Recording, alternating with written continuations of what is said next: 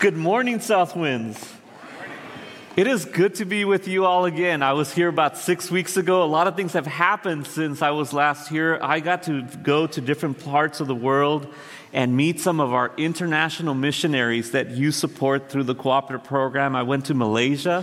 I was there at the Baptist Malaysian Convention for their 70th anniversary, and I was able to preach there. I was the only guy that didn't look like a Malaysian. I mean, it was weird, but it was great, and they were speaking in different languages, and I loved it.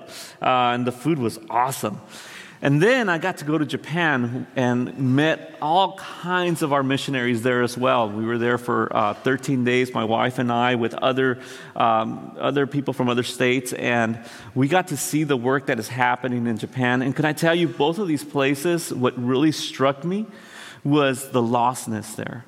There is less than 1% evangelical Christians in both of these countries. In Malaysia, it's against the constitution for you to evangelize a person that is from Malaysia, that is a Mali. It's against, they'll throw you in jail. It's in the constitution. I mean, it's horrible. And in Japan, we just saw this desperate need for the hope that is found in Jesus. We found a country that is declining in population and that is just desperate, and it was so sad to walk into a restaurant and to see places where people just come and eat by themselves. They walk in, they walk out. They didn't want to disturb anybody. And it's just people coming and going, just so busy. We were in Tokyo, we were in Osaka. And so we met the missionaries there. We saw the strategies that they're using. My prayer is to take a team of pastors this next year and connect them so that they can take some of their church members to work there. So I don't know if Pastor Mike, I mean, he travels all over the world apparently. Maybe he'd go to Japan with me. But that's what we're doing. That's what we've done since we were last with you, and been preaching in different churches up and down our state, and just seeing God move, which is wonderful. And I heard the testimony that 41 people got baptized 2 weeks ago here in Southwinds, and I just can't thank the Lord enough. Let's give him a round of applause. And for those of you who took that step of obedience, what a blessed day I'm sure that was for you. And it was just as much of a blessed day for this congregation to see that. Because it's powerful when we proclaim with our testimony, right, who we are in Christ. And how wonderful that happened. And I pray that you guys get to, maybe another 40 here before the end of the year. And that you see people doing that. Just taking that step of obedience, right? And demonstrating and proclaiming to everybody what Christ has done in them. And it's just so good to be with you guys again. And I get to preach out of Romans chapter 10. One of the best chapters in Romans. Like, Romans is a tough a book to read, but Romans chapter 10 is probably one of the best ones and one of my favorites, and one that is quoted all the time. And in it, what we find is how to find righteousness with God. Having righteousness with God. And what we find in this passage in Romans chapter 10 is Paul writing to the church in Rome, dealing with the issue of salvation, being in that righteous relationship with God. There was a kid that grew up in the church that where I grew up as a child, and this kid was about my daughter's age. My daughter's here with me today. My wife is here with me today, and this kid was a couple years younger than my daughter, and I used to love to do this thing and just do the pound thing, like try to be hip when you're not hip, and you do the pound thing. And then I used to be like, righteous, dude, and he'd be like, righteous, and I used to tell him, we're cool, And so that word righteous, I try to teach it to him when he was a child, and that being cool, that being in the right relationship with God is the thing that is so important for every individual. And it's there's so many messages out there of how you can be right with God, depending on the God that you believe in, right? But we understand that the scripture teaches us that there's one God. And he is a God that is in three persons, right? God the Father, God the Son, and God the Holy Spirit. And so when we talk about being right in a righteous relationship, we're talking a righteous relationship with God the Father, God the Son, and God the Holy Spirit. Love the testimony. She said, I was running away from Jesus, right? Running away from Jesus, and how important it is to run to Him, right? To run to God, and to understand the work of the Holy Spirit in our lives, and to run to the true God, and be in a right relationship with Him. When I was a child growing up at that church that I was talking to you about earlier, I remember a deacon one day coming up to me and says, Pete, what do you need to do to be saved? Or how do you know that you're saved, was the questions that he asked me. And I said, well, I said a prayer. I gave my life to Jesus. Jesus lives in my heart. And so I live differently. I behave in a certain way. I come to church, and he stopped me right there. He's like, no. He's like, he tells me, he corrects me, and he tells me, what it takes for you to be in a right relationship with God is that you invite Him to come into your life, and you ask Him forgiveness for your sins, believing in who He is. That's all. The rest of the stuff that you're talking about is the consequence of that decision that you made and that belief that you have. And I must have been about 9 years old, right? And really churched. I mean, I had been to every Sunday school class, every vacation Bible school that there was. And so I in my mind, I'm thinking all the stuff, and I want to make sure I get it right. So I'm saying everything that I had. But the reality is that the gospel is simple. We have to confess Him as our Lord and our God, believing in our heart in who He is and what He's done for us. Amen? That's the gospel message. That's what we need for salvation. But in this letter that Paul writes to the church of Rome, he finds that there's a group of Jewish believers that don't have that right. They have that incorrect. And in this passage, what he says in the beginning of chapter 10 and verse 1, and I'm just going to go reading verse by verse as we get all the way down to verse 13 actually, but we see on here that he says, "My brothers, my heart desire and prayer to God concerning them is for their salvation." And he is referring to the Jews, to God's chosen people. The people that God chose to reveal Himself through. He says, my desire for them and my prayer for them is that they may have a righteous relationship with God, that they may be saved. Because what we find in Scripture is that is two things. When it comes to salvation, there is two plans that are shared in Scripture. You ready for this? And you're going, what kind of heresy is he teaching? There's two kinds of plans that are shared in Scripture. One of them is a foolish plan.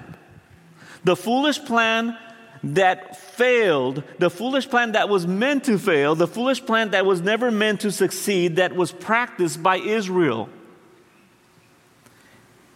It was a stumbling block for them to have the real plan, and that's God's plan. And so this morning I want to start off by looking at Israel's foolish failed plan for righteousness, for salvation. Israel's foolish failed plan for salvation. We see it here. In verse 5 it says of chapter 10, "For Moses writes about the righteousness that is from the law." They thought that they could be saved through the law, doing the things that Moses had written, that God had given to them, that they were supposed to live by. All these things that they were supposed to do, all these religious things that they were supposed to do. They thought that they could be saved through that. That was their way to attempt to be in a righteous relationship with God, being faithful to the law. However, I will give you a couple things that we find here in this passage about how they were wrong in this and how they practiced this wrong. First, what we find is that they thought that they could obtain righteousness, a right relationship with God, by having great religious zeal, by having great religious passion towards what they were doing and living out this law. In verse 2 of chapter 10, it says, I testify about them, again the Jews, that they have great zeal for God, but not according to knowledge. They had great passion, much like Paul did when he was persecuting the church. In Philippians, in chapter 3, in verse 6, it says that regarding zeal, he persecuted the church. Regarding righteousness, that is the law, he was blameless. When Paul was yet not a man of faith in Jesus Christ, he was a man who he himself was trying to live according to the law. And he had great zeal to the point that he persecuted the church. He took people that proclaimed to have Jesus as Lord, people that were believers, and he would beat them and put them in jail. And we see in the book of Acts, he was there when Stephen was stoned to death. And he was leading this charge. He had great zeal for the law and what he believed. He was fervent. He was enthusiastic. He was vicious when it came to the zeal and what he believed about the law, and that you had to keep the law. To this day, there is no greater group, I believe, that has zeal towards the law than the Jews. But the reality is that just having zeal and passion towards the law will never save you. It's a foolish plan that will fail. Zeal must be based on knowledge. The knowledge of who Jesus is.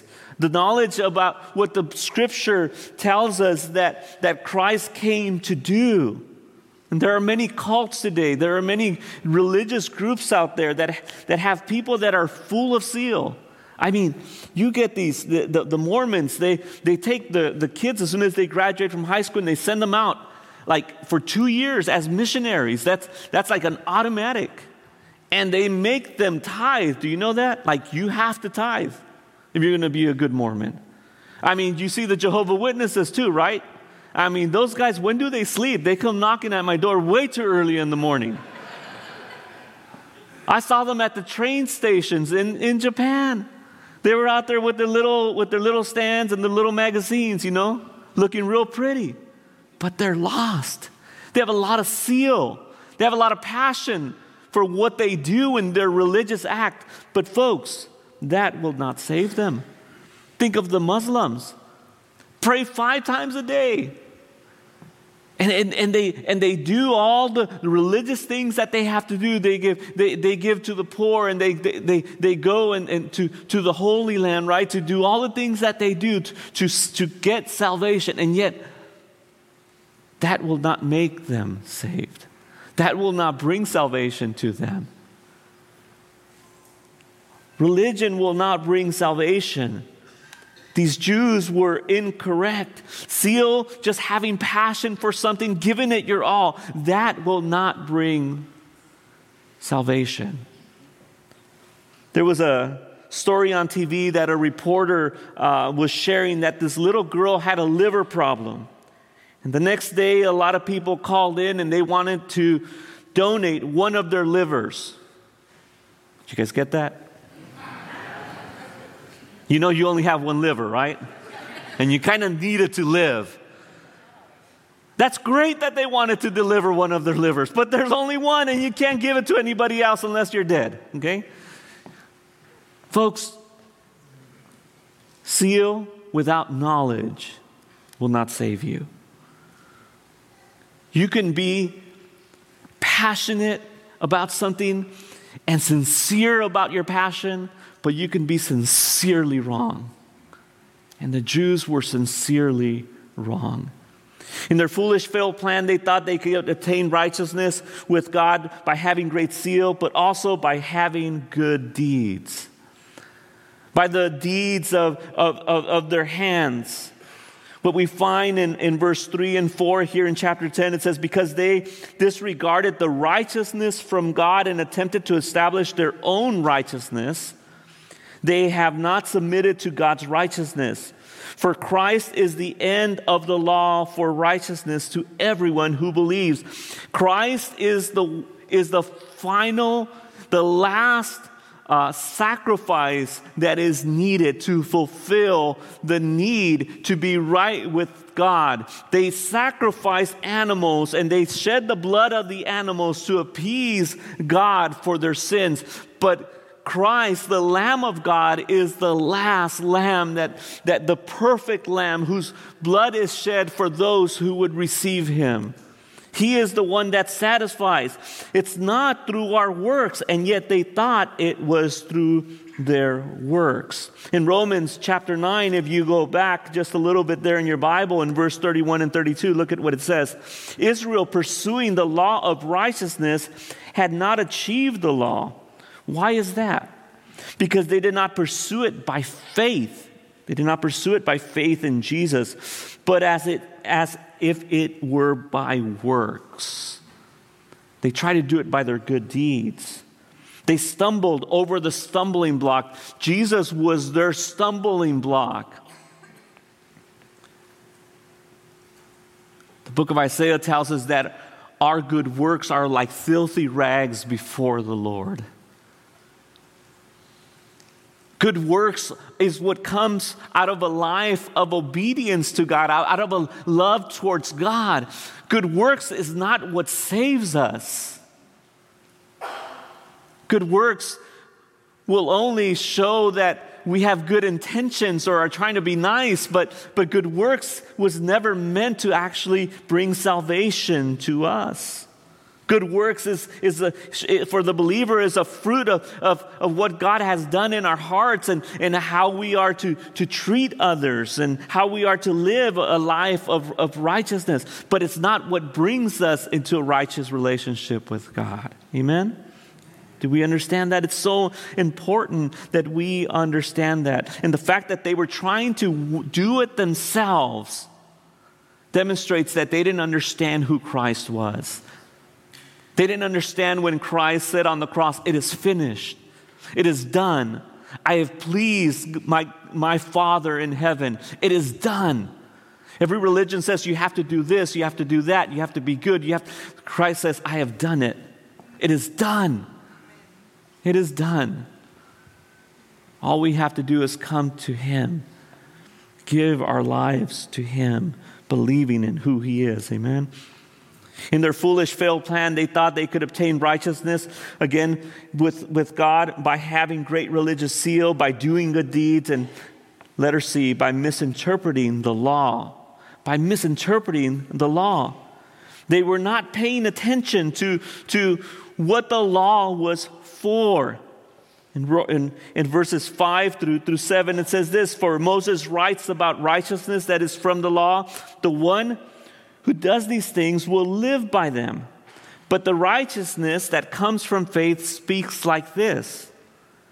Do not say in your heart, who will go up to heaven, that is to bring Christ down, or who will go down into the abyss, that is to bring Christ up from the dead." What we see here that Moses is teaching, and this we find in the book of Deuteronomy, is that people think that they're the ones that have to do these things. For the Jews, they were still trying to figure out how they can bring Christ to Him by the actions that they were doing. But the reality is that we don't need to do that anymore. He has come on His own. He has come on His own to reveal Himself to His people. He has come as the light. The Gospel of John tells us He has come as the light. You know how important light is? My wife is laughing. You know why she's laughing? I know you guys are a church that likes to have fun. I already heard the announcements. She is laughing because last night we stayed at the Hampton Inn down, and I'm calling them out, okay? We stayed at the Hampton Inn in Patterson because all the ones here in Tracy were sold out. I don't know what you guys are doing here. But they were sold out, so we had to stay 30 minutes away. We drove in from LA last night, and we got in at 1:30. And we stayed at the Hampton Inn, and we went this morning to go take a shower. And again, my daughter's with us, and so we're using the restroom at different. You got to get up at 5:00, ungodly hour of the morning. You got to get up at 5. The whole bit, right? You got to get up at different times, and the lights are not working in the restroom. So my daughter if she sees some dirt on her, it's just she took a shower first in darkness. Then my wife took a shower after her, and then I took a shower last because, they take a little bit longer to get ready. And, the hair doesn't just wake up like this, right? I'm just saying. In darkness, right? In darkness, it's painful.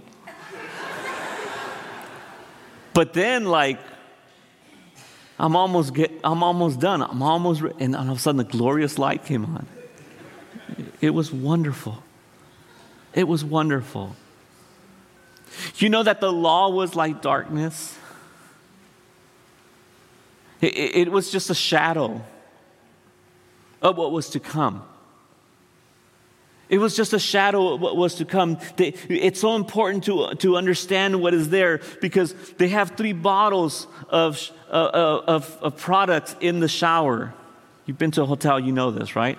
And usually the way it's supposed to work, it's that the left one's the shampoo, the middle one's the conditioner, and the one on the right is the body wash. Amen? That was not the case this morning.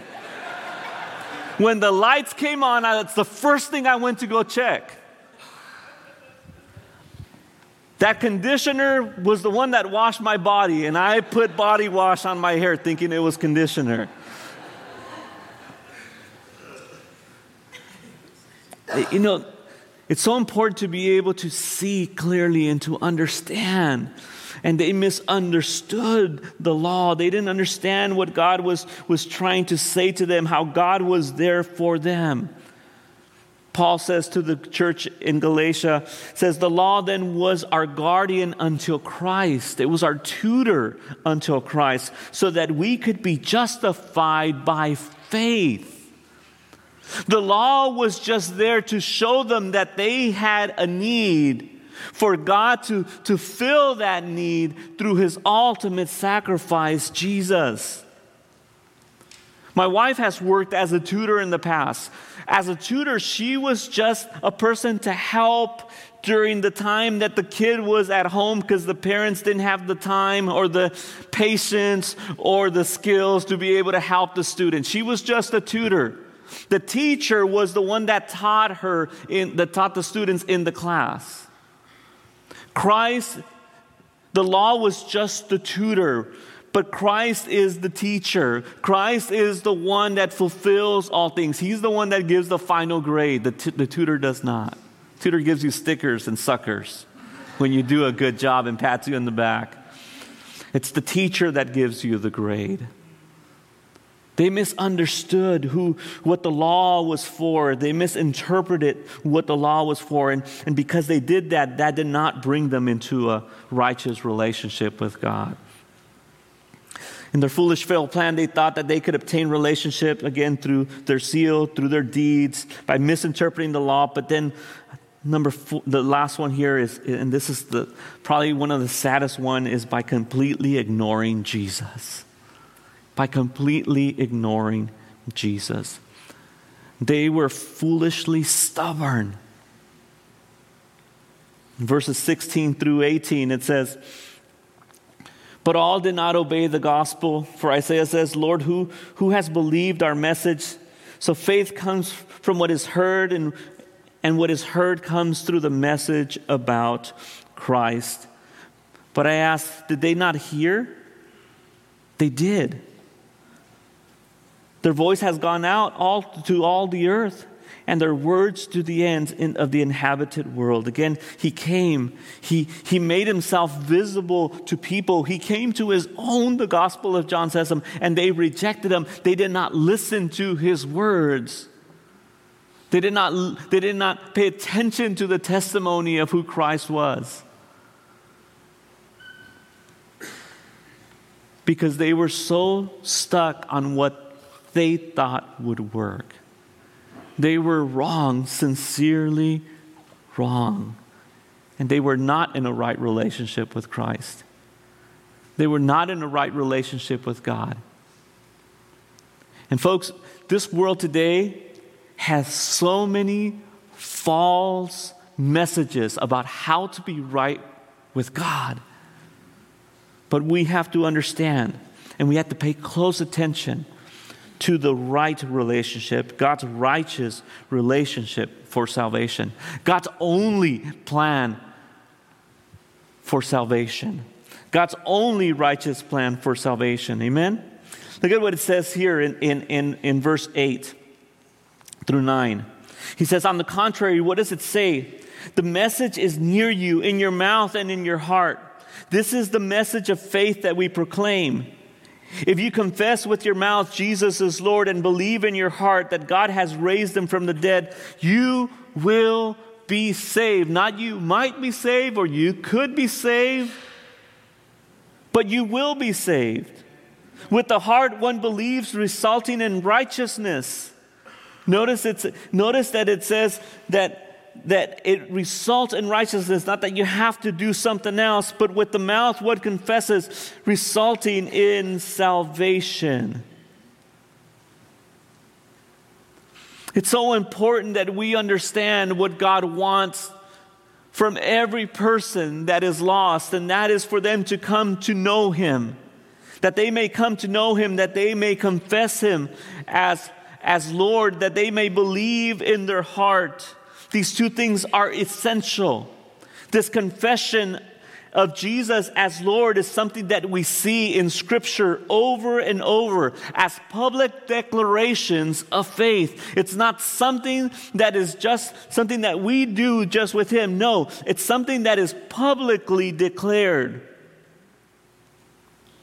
Matter of fact, Scripture tells us that when it is not publicly declared, that it might not be righteousness at all.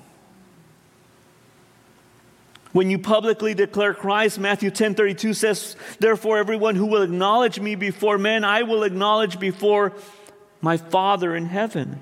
1 John 4:15 says, for whoever confesses that Jesus is the Son of God, God remains in him and he in God.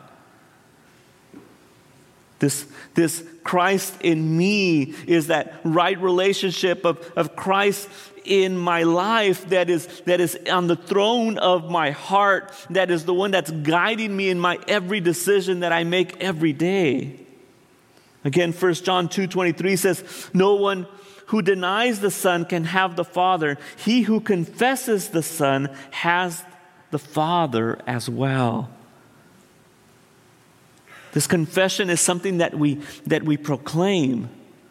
It's something that we say with our mouths. Yes, we demonstrate it out through baptism. We demonstrate it through a change of lifestyle in the way that we're living, which is important. But folks, it is something that is confessed. And it's something that can only be confessed in the power of the Holy Spirit. Paul says in the letter to the church of Corinth, in the first letter in chapter 12, verse 3, therefore I am informing you that no one speaking by the Holy Spirit of God says Jesus is cursed. No one can say Jesus is Lord except by the Holy Spirit. The only way you can say Jesus is Lord, that you can confess Jesus as Lord, is when the Holy Spirit comes and works in your heart, when he comes and works in your life, when he takes off the veil from your eyes and he demonstrates himself to you for who he is. As much as the pastor or anybody that comes sharing the good news of who Jesus is to your life, and they plead with all that they can, and they share with you all the scriptures, if the Holy Spirit is not there actively working to reveal himself to you, for you to be able to say, yes, Jesus is Lord, you can't confess him as Lord. It's a spiritual thing that happens. It's a transformative thing that happens for us to be able to say, Jesus, you are my Lord. You are my Lord. And again, that confession then demonstrates himself through baptism and through the lifestyle. Demons understand who Jesus is. Satan understands who Jesus is, yet they don't call him out as Lord. But those of us who put our faith in Jesus, we call him out as Lord because the Holy Spirit of God comes and he works in our lives. Philippians 2 verses 9 through 11 says this, "For this reason God highly exalted him and gave him the name that is above every name, so that at the name of Jesus every knee will bow, of those who are in heaven and on earth and under the earth. And every tongue shall confess that Jesus Christ is Lord, to the glory of God the Father." There will be a day where every person will declare him as Lord. For those of us who have declared him as Lord of our life on this side of heaven before we die, we will declare him as Lord of our lives before everybody else, all together at one time, in a glorious manner. In a glorious manner. I can't wait for that day. But for those that have rejected Jesus and have tried to have a righteous relationship with God like the Jews did and like many other religious groups do, they will confess him as Lord with regret because they did not confess him as Lord in this lifetime. I tell you, if the Spirit of God is moving in your heart today and you have not confessed Jesus Christ as the Lord of your life, that means that you're telling Jesus, Jesus, you come into my life and you lead me, Lord. Not that you are God only, not that you are Lord only, but you come and be the Lord of my life. When I confess my love to my wife, she actually did it first to me. That's a long story. We can't have time to share that. When I confess my love to her, I said it to her. It wasn't sufficient for me just to think it. She needed to hear it. It was a confession that came out of my mouth. We confess him as Lord of our lives. And then we live that out. Amen? Then we live it out. We confess Jesus Christ as Lord. It's something that we must do. We must understand that he is Lord, but we must also understand that second part of the passage. We must believe in our hearts that God raised him from the dead. We must believe in our hearts that God raised him from the dead. They're both important, this confession and believing. And I believe that this believing comes first before we can confess.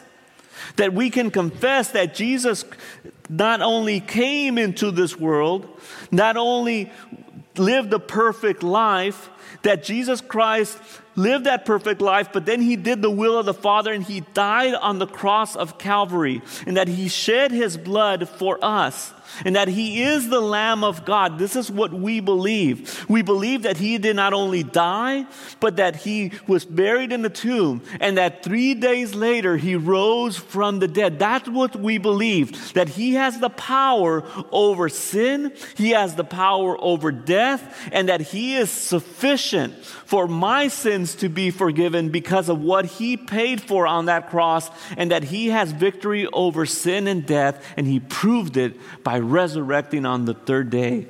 That's what we believe. That's what we believe. And because we believe that, we confess him as the Lord of our lives. We say, now I'm going to live for you because you have saved me, Lord. Because you have brought me into a righteous relationship with you. I confess you as the Lord of my life, but I believe you did these things for me. It's important that we believe. Because for those that do not confess, he says, if you do not confess me before man, I will reject you before men. Matthew 10, 32 and 33 says, therefore everyone who will acknowledge me before men, I will acknowledge him before my Father in heaven. But whoever denies me before men, I will also deny him before my Father in heaven. 2 Timothy 2:12 says, if we endure, we will also reign with him. But if we deny him, he will also deny us. That confession and belief is so important that we do both when we come to Jesus, understanding that without his sacrifice, without his death and resurrection, we have no hope to be in a righteous relationship with God. And this is not on the PowerPoint, but look at what it says in verse 11. Now the scripture says, no one who believes in him will be put to shame. That goes right along with that. If you're ashamed of me, I will be ashamed of you. But no one who believes in me, no one who's made this confession of faith will be put to shame.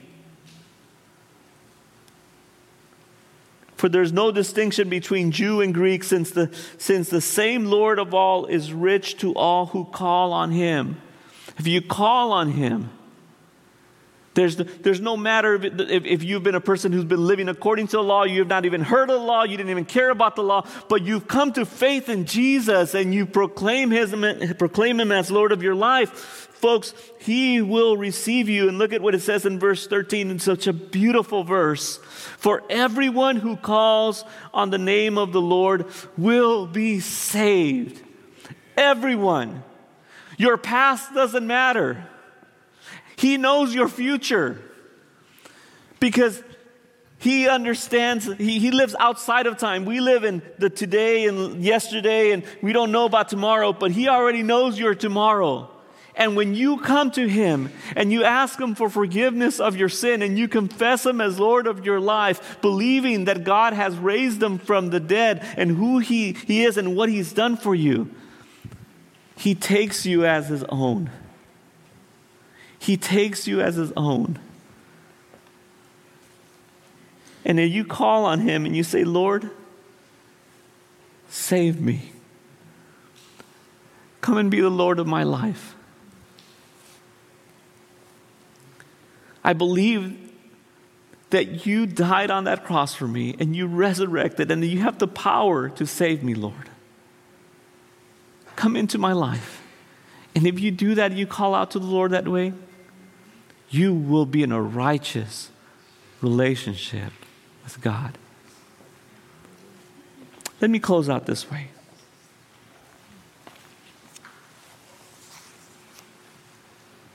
Is the Holy Spirit of God working in your life today?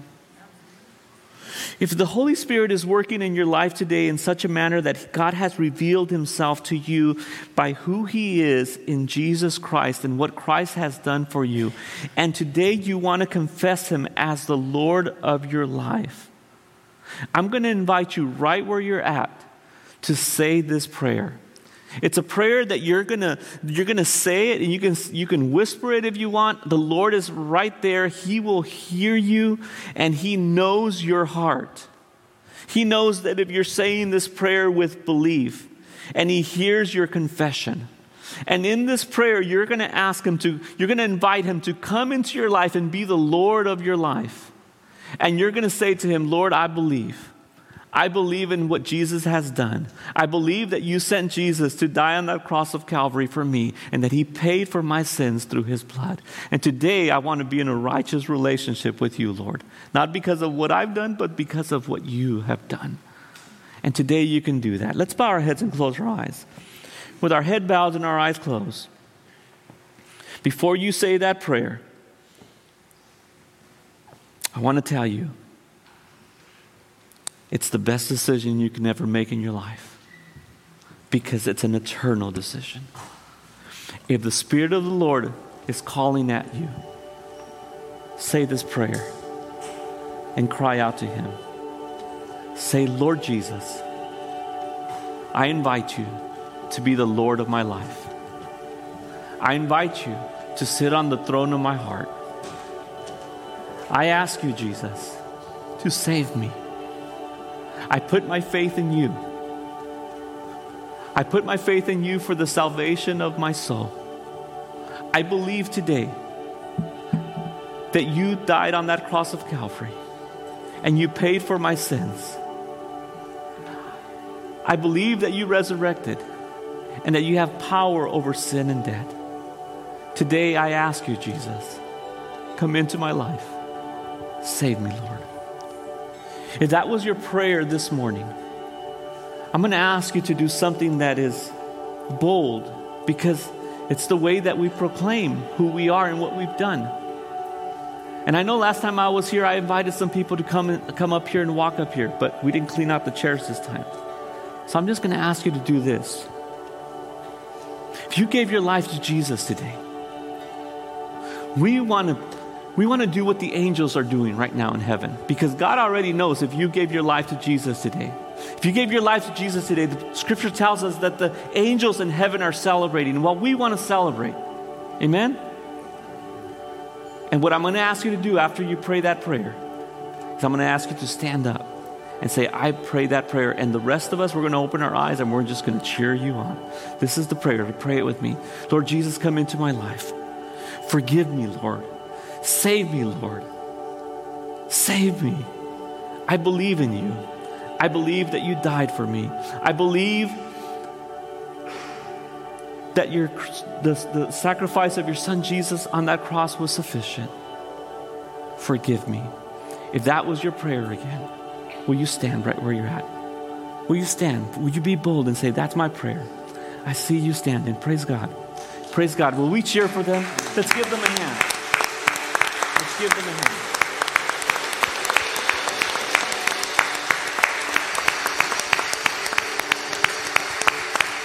Let's give God a hand. Amen? Can I tell you this is the best decision? And what you need to do now is connect. Connect to Bible study. Connect to this body of believers. And before you leave this place, go tell one of the pastors here. Go tell them, this is the decision I made today. I gave my life to Jesus. Because they need to continue to walk with you.